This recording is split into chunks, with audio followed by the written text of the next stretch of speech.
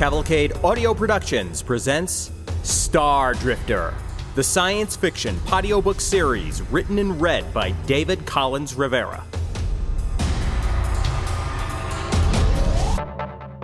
Book 3, Risk Analysis. Chapter 19.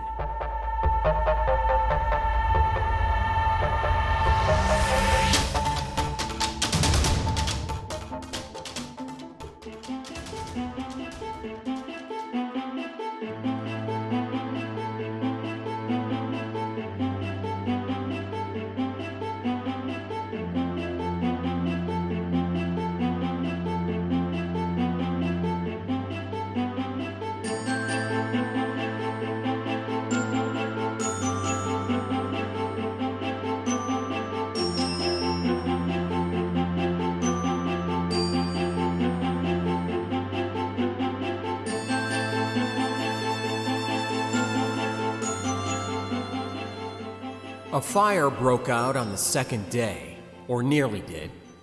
I smelled smoke coming from an electrical relay and shut it off manually. There must have been redundant circuitry in place because nothing seemed to power down. My companion had stocked the ship with food and supplies. I was able to get him to swallow some water, unconsciously it looked like, but food just sat in his mouth unchewed. I cleaned it out as best as possible and figured he'd just have to wait. We both would. Our intended destination was a complete unknown, but it was pretty clear from the warning flags that popped up on the nav display that the coordinates for the ship's exit cone had become corrupted. All the screens were locked, showing nothing but status updates and those warnings. Possibly, the displays were all slave to the cyborg's internal systems.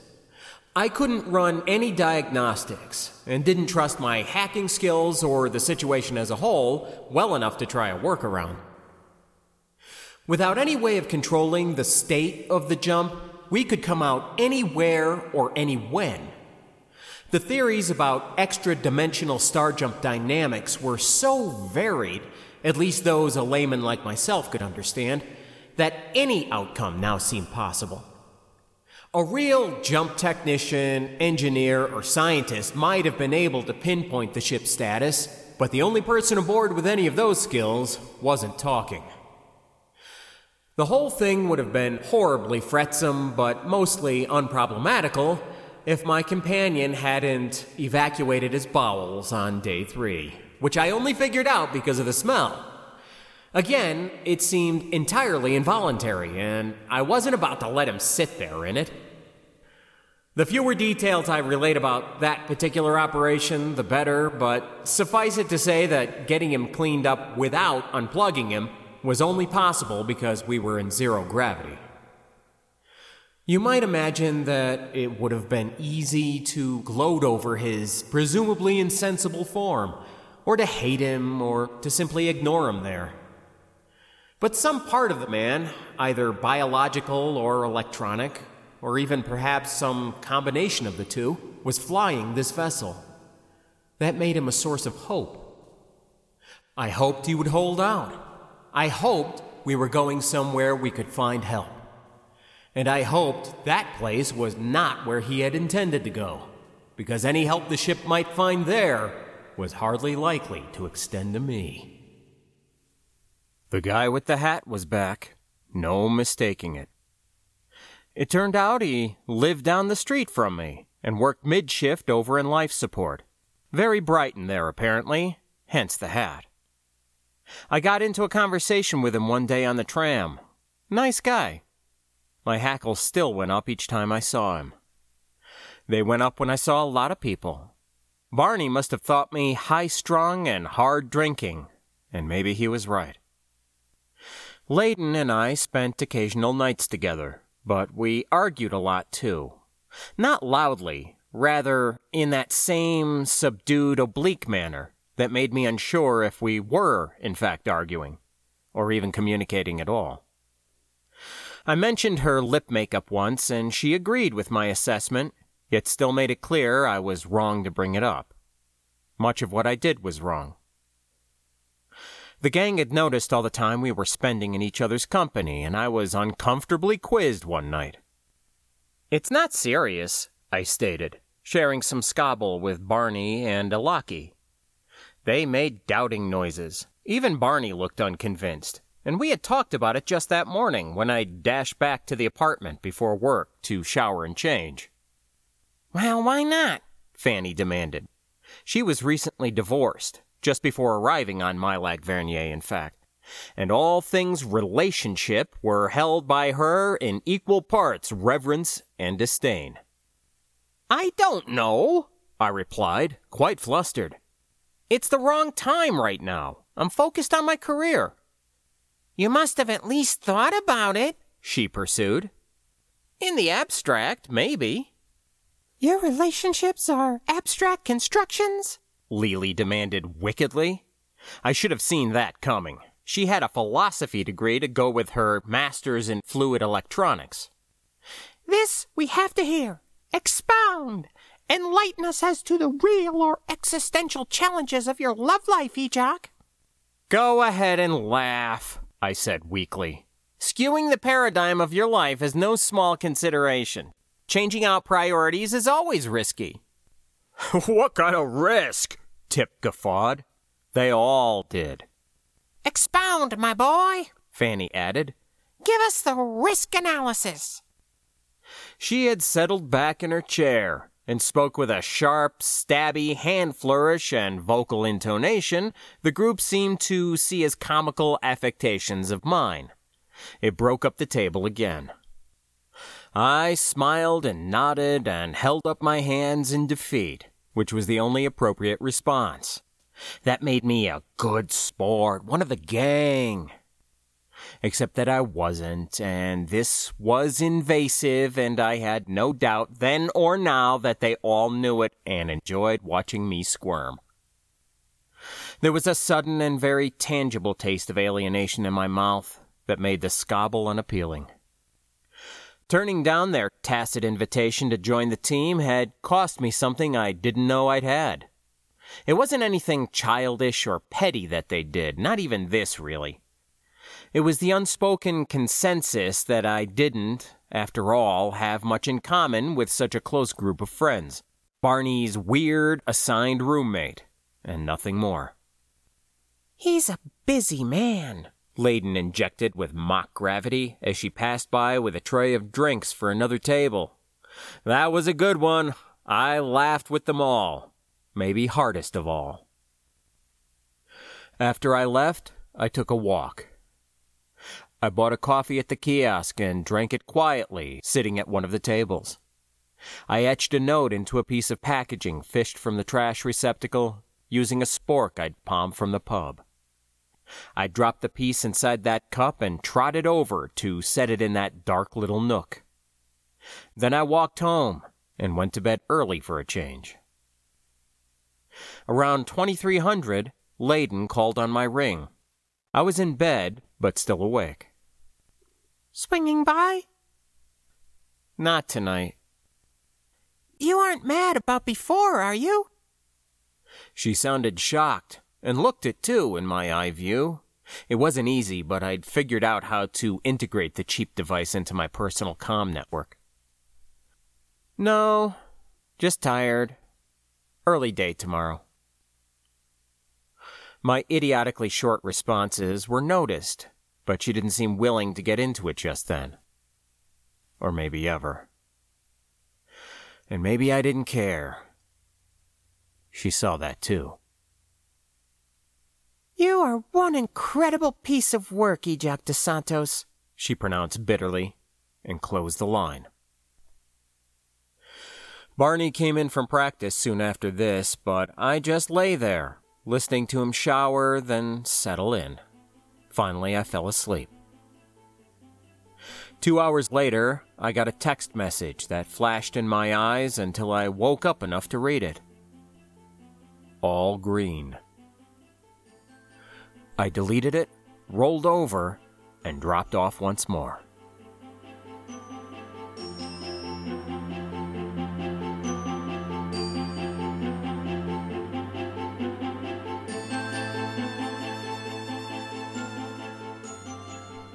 The fallout from Quan being caught never blew back on me or anyone else that I heard about. It seems he was netted during the rehiring round and simply let go. We'd never spoken while in R&D, never even saw each other actually, and had barely spoken back in SpecSign. I felt more isolated than ever though, and twice as much once Team had cleared out all the previous hardware and equipment. Word came down, after a day or two, about what the newly christened Weaponry Sub-D would now be responsible for. I looked over some specs projected from Gaza's wobbly Tri-D. She'd been able to patch it up somewhat. It sat on a card table she was using as a desk. Her new office would be ready by the end of the week, she was assured.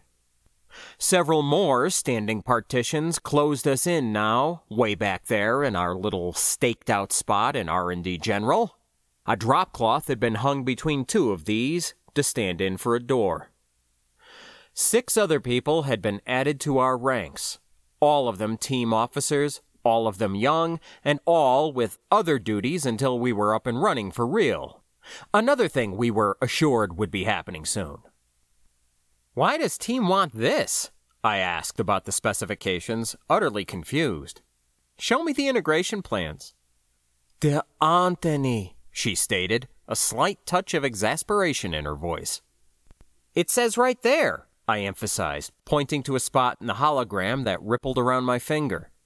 "Reference, Cross-Capacity Design 1.0. That's got to be in the library, right?" "No, it's just a placeholder. We're supposed to come up with all the integration stuff." I blinked at that. Is that a joke? It's fresh off the drawing board. How are we supposed to know any of that stuff yet? It's terra incognita. "This is why onboard defense was restructured into weaponry and expanded. They want military-class weapons controlled by a civilian-style interface. I don't know why that's important to them, but we have to define the thing's parameters ourselves. Their thinking will have to be made clear, but they obviously intend the ship to be crewed by civilians, at least sometimes." "It's not that simple," I replied, shaking my head. If the project requirements remained unchanged, then the challenge here was a mighty one. Hardware issues aside, just putting together a control surface that a civilian gunner like myself would find familiar and usable, yet which could, nonetheless, monitor, control, and fire the kind of military weaponry found on modern fighter craft would be like nothing I'd ever heard of. There was no precedent, which meant we'd be far more mired in hit-and-miss research than in actual engineering. There was no way this was going to happen in lockstep with the other Sub-Ds or their timetables. "If it was simple," she countered, "someone would have done it by now.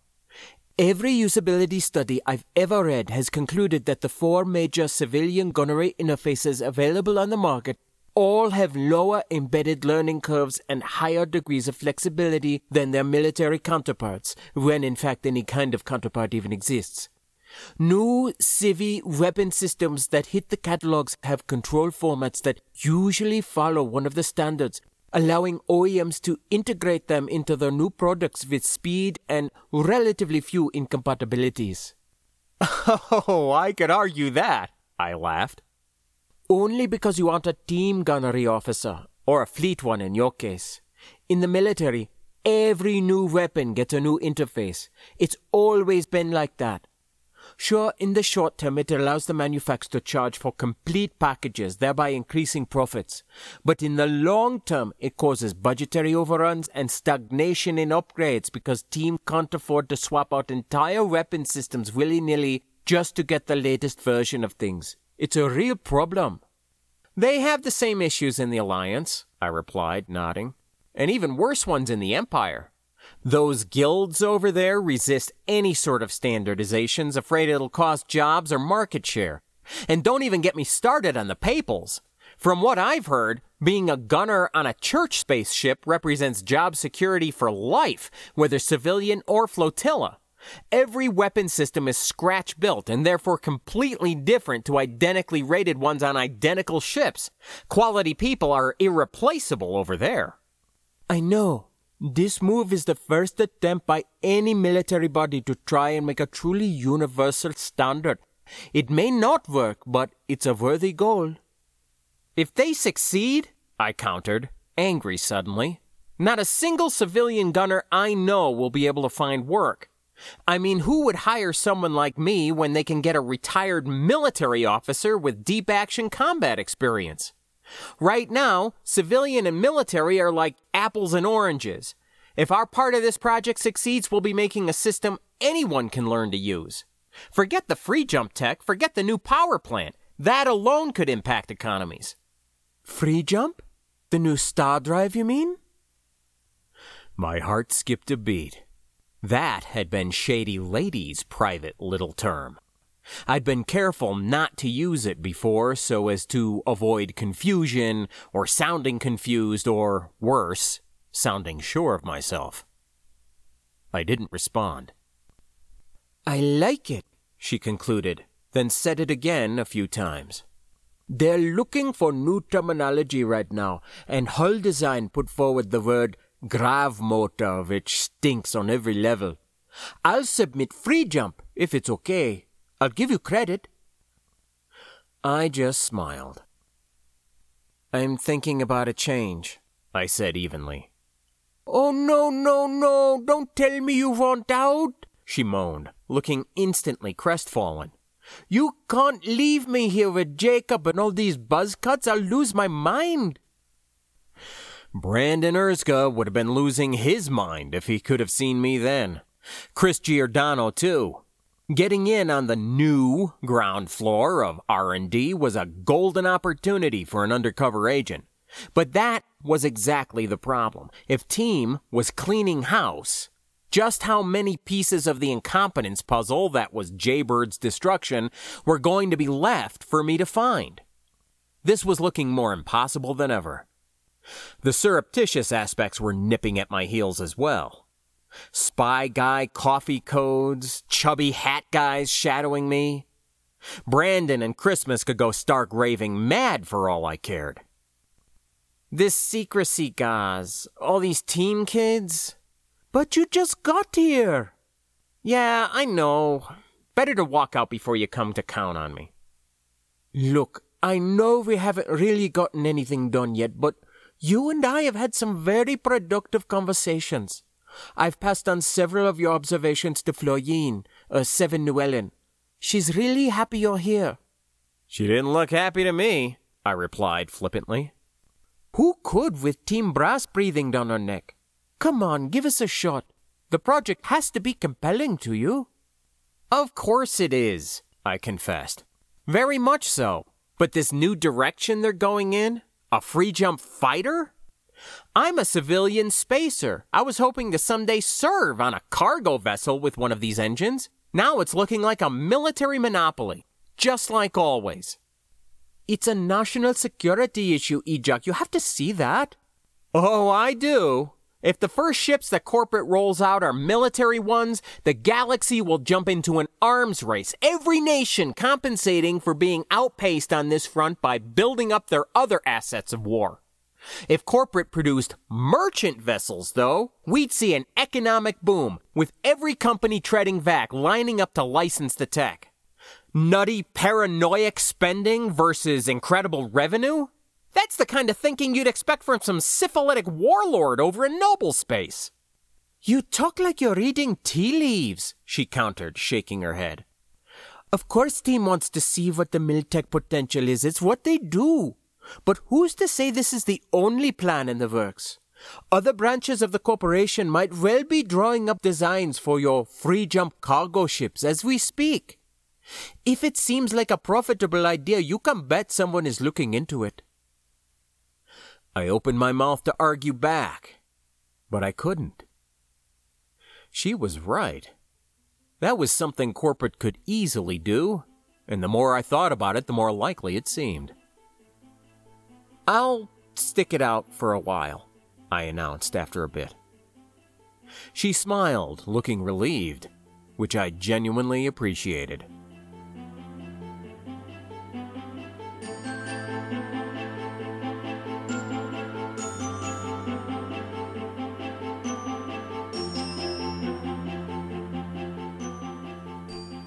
I took a pass on the pub that night. Too much drama, too many distractions. Instead, I took a walk, deciding to do a complete circumnavigation of the space station. That was a touristy thing to do, but this was hardly a tourist town, so I wasn't self-conscious about it. I hadn't spoken with Dieter for a couple of days, so I called him on my comm ring while strolling along. He had been sleeping, and I felt guilty waking him up. No, it's okay, he responded to my apology. I've been meaning to chat. Our whaling ship parts have been ordered. They have a low priority, so it's going to take a while. Where are you? Just passing that discount clothiers on Centerline. I'm gonna ring this place tonight. Sounds like you have a lot on your mind. Well, shouldn't I? He just humphed. I talked to our friends, he supplied. They put Mavis back in the freeze.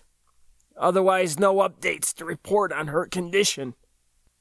They aren't holding up well, are they? I mean, no one would, even if they didn't have guilty consciences. Are we really sure about that part? We aren't sure about anything, except that we're not alone in having, hobbies aboard this station. The encrypted signal? Is there news? All I can say is that steps are being taken on that front. Don't ask. Look, I'll let you get back to sleep. I just wanted to check in. He said he was happy that I did, pressed me to enjoy my walk, and closed the call. I found a couple of new fruit stands at one point, all in a row. Beautiful apples and citrus fruits, vegetables and fresh herbs. It was a surprise, even a joy to see. I was tempted to buy up armloads of the stuff. But I really wasn't a cook and rarely home anyway, so it would probably just go bad. It was all very expensive, too, since there weren't any hydroponic gardens on station that I knew of. I came to a relatively large gadget outlet after this. It had all sorts of electronic doodads and devices. I might have replaced my wrist comp right away after the mugging if I had known about it. It was tempting to pick one up, in fact, but I was really in a looking mood more than a buying one.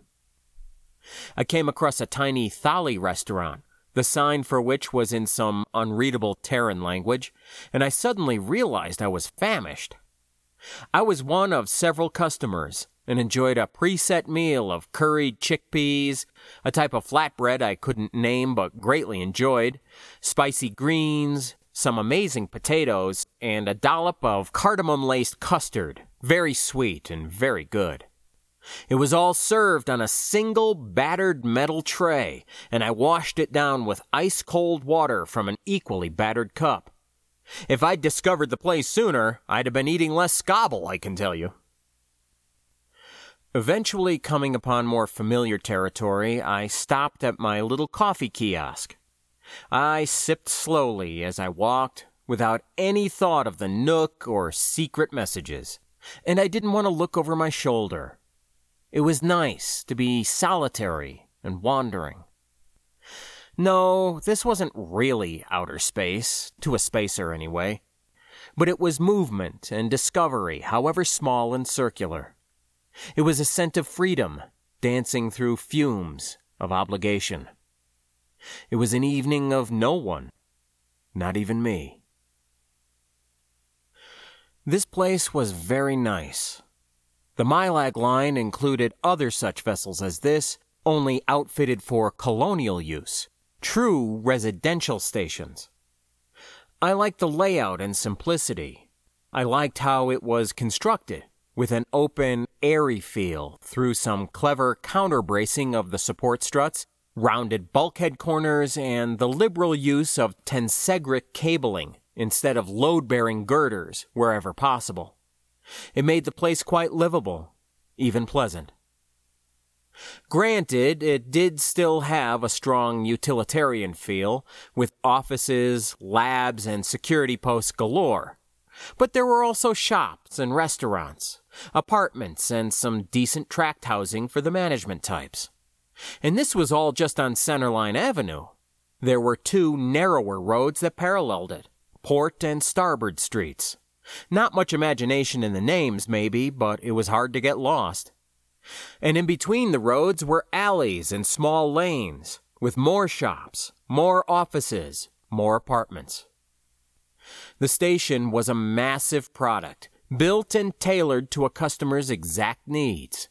One settlement among many. Tens of thousands in space, housing billions of colonists, and an unknown number of clandestine operations like this one.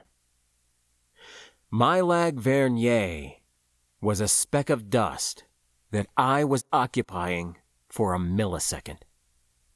One moment in my life. That was good to remember. I stopped and took deep breaths of reclaimed air and a sip of coffee made from reclaimed water. This mission was just temporary, like an inhalation, like a taste of creamy bitterness in the mouth. What I was doing was important. It mattered. But only for now. That perspective made me smile. Standing alone, I grinned like a fool, but it was genuine and filled with relief. I watched the pedestrian traffic go by. Even though it was nearly third shift, many projects were staggered in such a way to keep them running all day and night, especially since those were artificial concepts here. And some support services were scheduled the same way. This meant people were as numerous right now as they ever were, especially in the middle of a shift as it was, which would have counted as lunchtime. A tram trundled by. Small rollers with 1 or 2 people cruised along. A tic-tic cab buzzed past. Folks dashed out to grab a bite or to run errands while they had a chance. Assistants and line workers, cleanroom techs in full garb, team Johnnies looking rushed. They sailed along ahead, behind, and beside me, focused or chatting or laughing or grim. A regular shift. It was because I was actively watching all this that I saw the roller approaching. It was a bright yellow Cherrymore one-seater, open to the air and fully autonomous, one of hundreds leased by the corporation for the duration of the project. A purely mundane vehicle, unremarkable in every way. A bulky figure in a radiation technician's suit, just fabric and folds, was leaning half in, half out as the vehicle approached. The face was covered in a reflective shield like they always wear when on the job. Something was in the figure's gloved hand. I tossed my coffee at the car and ducked at the same moment, going to one knee, while a sizzling snap barked from the figure's stunner. The cup had missed my target entirely, sailing right through the Cherrymore's cab, but it had made the attacker duck or flinch or something, and the shot had not found me. The roller was only moving at jogging pace, so the rad tech unfolded from it and hopped out, stumbling a bit, tiny weapon still clenched in a black-gloved fist. Someone behind me shouted or screamed, having witnessed what happened, what was still happening. I tried to get up and run in a single movement and only succeeded in tripping and going down on my stomach. There were running sounds, more shouts, more shots, but I still wasn't hit for whatever reason, so I got up and ran. I didn't look back, I didn't look at the people gawking, I didn't slacken my pace until I was winded, which didn't take long, but it put me a few dozen meters away. I ducked into the next alley I came to and stumbled over to Starboard Street. Then I went right and kept walking. When the public tram rolled up behind, I signaled for it and got on. A text came in from 7 Urzga, superimposed upon my eye view. "You okay?" I whispered into my fist, barely above a breath, but the ring picked up the words, converting them to text and sending them off in reply. Yeah. Get him? No, he had another roller waiting, dropped his gun. A ramp-up. That stopped all thought. A flash of panic galloped through me, a delayed reaction from the attack. He wanted to kill me? Trained technicians in backroom workshops, or even just home tinkerers with an aggressive streak, could modify the circuitry and power supply of even a cheapo one-shot stunner to create a very lethal weapon indeed. Granted, the range was limited, and active use often burned out components, or overloaded them, causing fires and burst batteries, but they could be both effective and hard to trace. Gang members, random criminals, and people with grudges had all been known to use ramp-ups, as did professional killers sometimes. Seems so. Go straight home. Check with your accountant in the morning. Understood. And thanks. Weirdly, I was able to sleep well for the first time in days, even weeks. Intellectually, I knew that the would-be killer was still out there. For now, though, this one night, I felt safe. The attacker was likely to go to ground for a while after failing and being chased by Brandon. That seemed like a pleasant thought, and I indulged in it until my eyes slowly closed. I didn't even hear Barney come in, and was happy for the wake-up flash of my retinals early first shift, because I surely would have slept through any audible alarms. I was feeling refreshed, alive, far less heavy and bleak than of late. It lasted while I showered and dressed. It lasted while I took the tram over to the coffee kiosk. I grabbed a black jazz tea, which was a popular gen mod with lots of caffeine, and a cheese knish. Knishes were a common snack food in Jarden, back home. This one was very different to those, but good too. My mood held. It lasted while I took the tram over to the accounting place with the Nook nearby. There was a coffee sitting there, empty.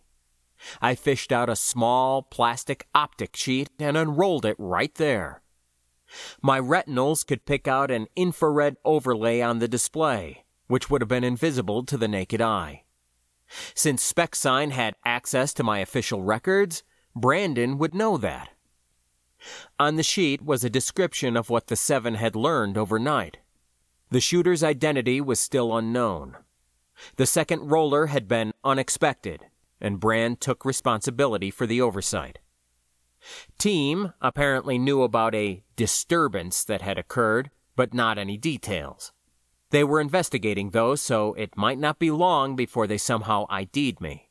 I should be prepared. Security sensors in the area had been put out of action prior to the incident, just like they had with the mugging. And that was it. The final line on the sheet instructed me to make sure to recycle it, which I did at the first trash mulcher I came to on the street corner. I still felt good. The information that the killer had technical skills enough to modify a stunner and disconnect a localized sensor grid, as well as the possibility of him having allies aboard, completely failed to dampen my mood. It lasted right up until I got to work. Probably double the number of team security characters were in there now, walking around, standing around, checking people's bags and data pads. They stopped me and inspected my knish and tea suspiciously, but no more suspiciously than they did everyone and everything else. Gaza and several of the military types on the weaponry sub-D were already in our makeshift office in the back corner. Seven Llewellyn was with her. They both offered greetings. The Seven's was clipped and distracted. She looked very anxious, actually, in stark contrast to the icy composure she'd displayed in that weird interview. I have to go, she said after a moment. Excuse me. She moved off quickly, with fast little steps. "What's going on around here?" I asked Gaz after Floyeen was out of earshot. "Looks like there was a data breach," my supervisor said quietly. "It happened over with the Star Jump team. Some restricted files were copied, maybe from inside, maybe from outside. That's all they're saying right now, but team will be doing a full soup-to-nuts audit of each sub-department. Floyeen is really upset about it. I thought she was going to have a stroke. Looks like design and construction duties are on hold until the investigation is over." The team engineers/officers in our group stood around the table. I'd been introduced to them over the course of the previous week and couldn't remember a single name. They all looked resigned and unemotional in that distinctively military way when something big, pressing, and unavoidable was going down that was sure to be a royal pain for everyone involved. "This is ridiculous," I stated at last. Gaza started to respond, emotion written plainly on her face. "No, you know I'm right, Gaz. I've been in R&D for weeks now. I have yet to see any work being done. The free jump technology is amazing and its potential is nearly unlimited, but this project right here is a joke." "It's just bad timing, Ejog. We'll get back up to speed soon. Today even, look at this." And she waved at the Tri-D. It popped up a schematic hologram that floated off to one side, and she had to physically turn the half-broken unit so the image was over the table. It was a circuit plan. "Is this for the interface?" I asked. The others just nodded and studied it closely. "I put it together yesterday and last night. It's for the particle cannon response feedback. I've already simmed it with 3 standard Miltech cannons of a middling size, which we have on record, and it works. It returns real-time status data in QW format, which can be read by any Guyvern-style display and analysis unit." "Okay," I replied, actually impressed. "That's a nice start. Guyverns are standard in the entire Azatla line of civilian-class gunnery suites, some of the Somersets, too."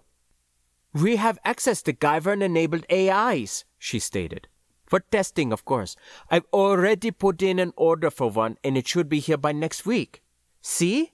Things are happening, Ejog. We could really use you. You don't want to break your contract over some minor delays, do you?" My contract was with the previous incarnation of this department, Gaza. HR wants me to sign a new one, but they've been swamped and haven't been able to get me in. If I don't sign, I'm off the project. So I think I'm off. Don't get me wrong, this is a very nice interface schematic you've put together. But if the Star Jump group, followed by the entire R&D division, is under investigation, while Hull Design and Gendis are made up of entirely new clubs of people, we're not going to be able to get any inter-sub-D exchanges going for weeks, maybe months. Then they may well dictate interface specs that invalidate all the work you just did. Your design sims well with 3 canon interfaces we have access to? Great. What about the thousands of others they could decide to use instead? We haven't been allowed any input on the project's requirements, so we have no idea what direction they'll go in. I doubt even they do yet. I'm not willing to put in countless hours of what amounts to busy work waiting on other people to get themselves together, only to see it all get flushed out the airlock when they finally do. There shouldn't even be a weaponry sub-department until those other clowns deliver some work."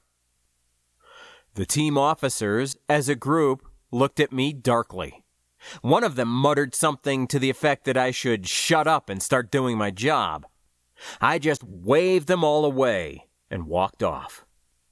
Gaza started to follow. I could hear her quick steps behind, but they stopped after only a moment while I kept going. Seven Llewellyn was just coming out of the freshers when I stalked by.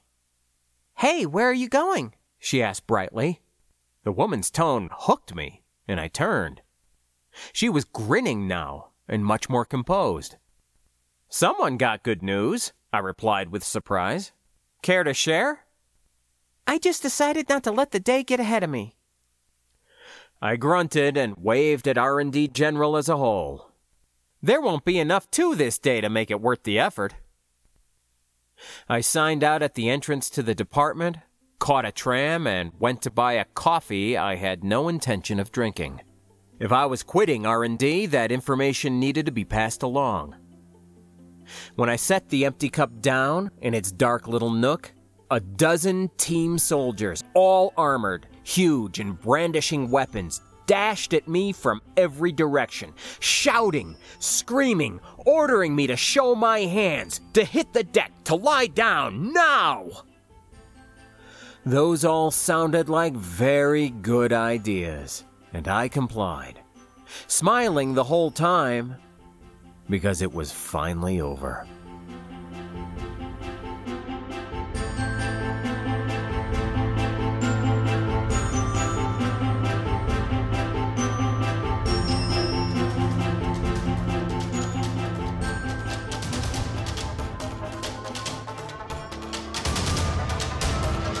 You have been listening to Risk Analysis, a science fiction novel written and read by David Collins Rivera. You can contact me at lostinbronx@gmail.com. That's LOSTNBRONX@gmail. You can also check out my site at cavalcadeaudio.com and sign up for my newsletter, where you'll find exclusive content and early releases. This story is copyright 2016 by the author and is released under a Creative Commons Attribution Share-alike 4.0 international license. Feel free to use it for any purpose, even commercial, and I encourage you to do so. The Stardrifter theme is a piece called I-Core by Trunks and can be found on SoundCloud.com. The theme for Risk Analysis is called The Inventor by Zach Beaver and is available on SoundCloud.com. Risk Analysis is a work of fiction and is not based upon nor meant to portray any person, living or dead, nor any particular place or situation. Thank you for listening. Take care.